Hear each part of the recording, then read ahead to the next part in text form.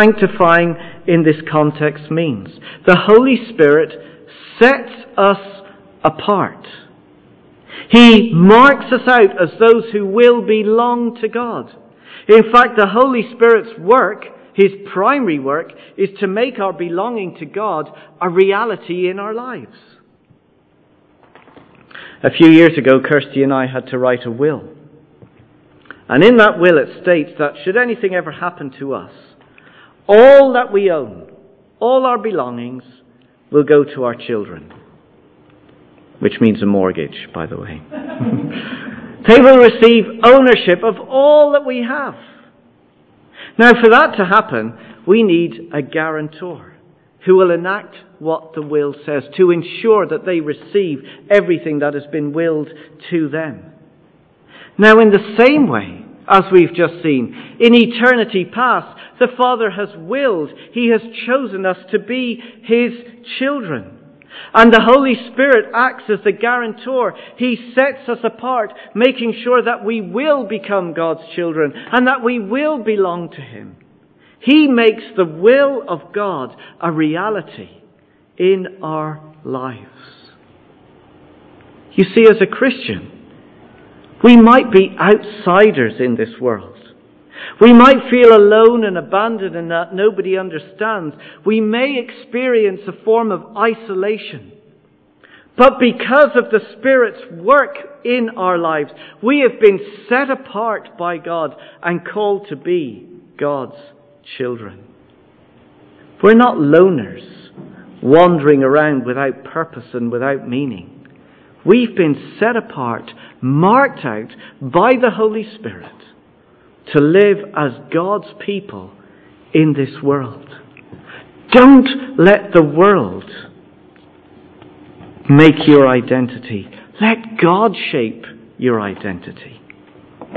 So we've been chosen by the Father, set apart by the Spirit, and now belong to Jesus. Let's read again. Chapter 1, verse 1. To God's elect. Verse 2. Who've been chosen according to the foreknowledge of God the Father, through the setting apart work of the Spirit, for obedience to Jesus Christ, and sprinkling by the blood of Jesus Christ. Now, to help us understand this, we need to go back to a very important occasion in the Old Testament. So keep your finger in 1 Peter. Let's go back to Exodus chapter 24. Exodus chapter 24.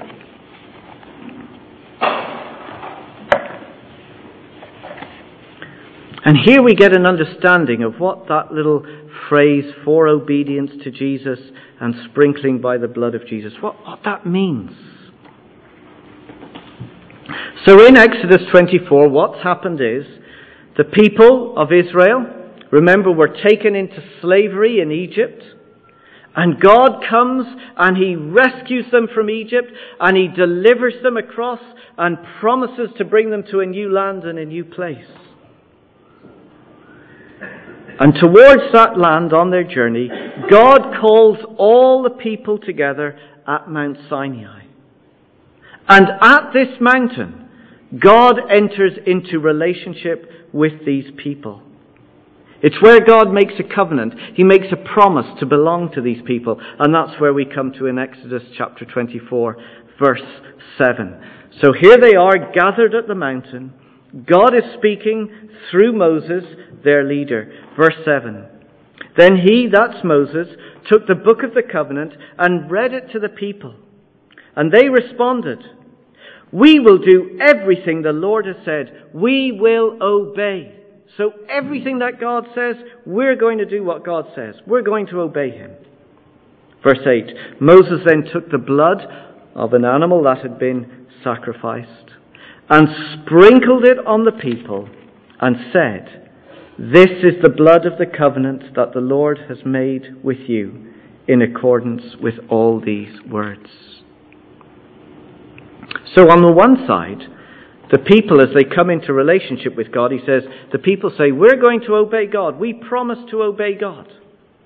And then God on the other side, through the symbol of the sprinkling of the blood, promises to be committed to these people. It's God's way of saying, you belong to me and I belong to you. I am going to be your God and you're going to be my people. But why would he start sprinkling blood? It sounds really gross, doesn't it? You could imagine just blood being thrown around all on top of you just now. Why that? Well, the blood underlined the seriousness of this relationship, this commitment one to each other.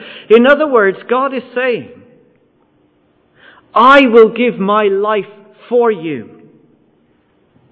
I will be prepared to shed my blood for you. I will be ready to die for you so that you belong to me. Of course, as the story unfolds, the problem is the people keep on breaking their side of the promise. They continually disobey. They continually walk away from God, and the relationship to God is completely broken. But now, as we see in 1 Peter, through Jesus, our belonging to him is now made permanent. It can never be broken because Jesus has come and he has stepped in for us. First of all, Jesus gives us his perfect obedience so that we always stand before God as right and as pure and as blameless.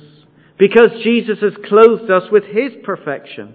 But not only that, second, Jesus has taken the blame for all of our disobedience. And as Jesus died on the cross, all my disobedience was placed on him. He suffers the punishment that I deserve. He gives his life for me. He sheds his blood for me. He dies in place of me so that I, a rebel, can belong to him for all eternity. By faith in the death of Jesus, it's just as if we've been sprinkled with the blood of Jesus, a sign of God's eternal commitment. It's telling us time and time again, saying, I have died for you. You belong to me, and I belong to you, and I am your God, and you will be my people. We have been set apart by the Spirit for obedience to Jesus and the sprinkling of his blood. You see, if we are Christians, we don't belong in this world. But the point is, we do belong to Jesus. We cannot get better or greater than that.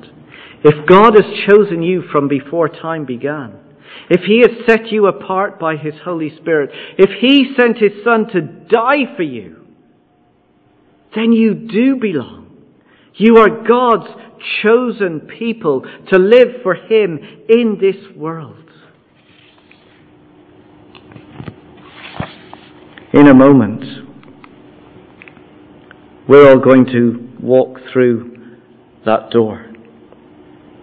And if you're a follower of Jesus, you will walk out through there as an exile. It's like we will be scattered to different places. We'll go to our places of work tomorrow morning. We'll go into college or school. We'll be mixing with our friends in our neighbourhoods. We'll be going back home to our families. And it's not going to be easy. It will be hostile. It will be difficult. People will not always want to be your friend. They won't agree with what you have to say. They will shut you out and push you out. But our sense of identity is not shaped by this world. It is shaped by God. Remember, we are elect exiles. Yes, we are strangers in this world, but chosen by God to live for him. And as we go, let us go with this great promise. Look at the end of verse 2. Chapter 1, verse 2. Grace and peace be yours in abundance. As God's loved and treasured and chosen child, he will not leave you alone and isolated. He is not about to give up on you and say, just live this life on your own and get on with it. God will give you his peace and His grace in abundance. It's going to be like an overflowing fountain pouring down upon you on your life. What you need to live as a stranger in this world will be much more than you need. All the resources that you need to live for God will be poured out upon your life. In your weakness, you will have His grace. When you struggle to keep going as a Christian and the pressure seems too much and you just want to give in and give up and conform to everybody else, His grace will be sufficient for you. In fear, you will have His peace. When you worry about what people think of you, when what you believe costs you your friends, His peace will be your comfort. He will fill you. He will be with you. Do not let the world shape your identity. Live as the chosen people of God, loved by the Father in eternity past, set apart by the Holy Spirit to belong to Him, belonging to Jesus, the one who died for you, to give you meaning and purpose. So let's go with confidence. Let's go as God's elect exiles to serve Him and to live for Him in this hostile world. Let's pray together.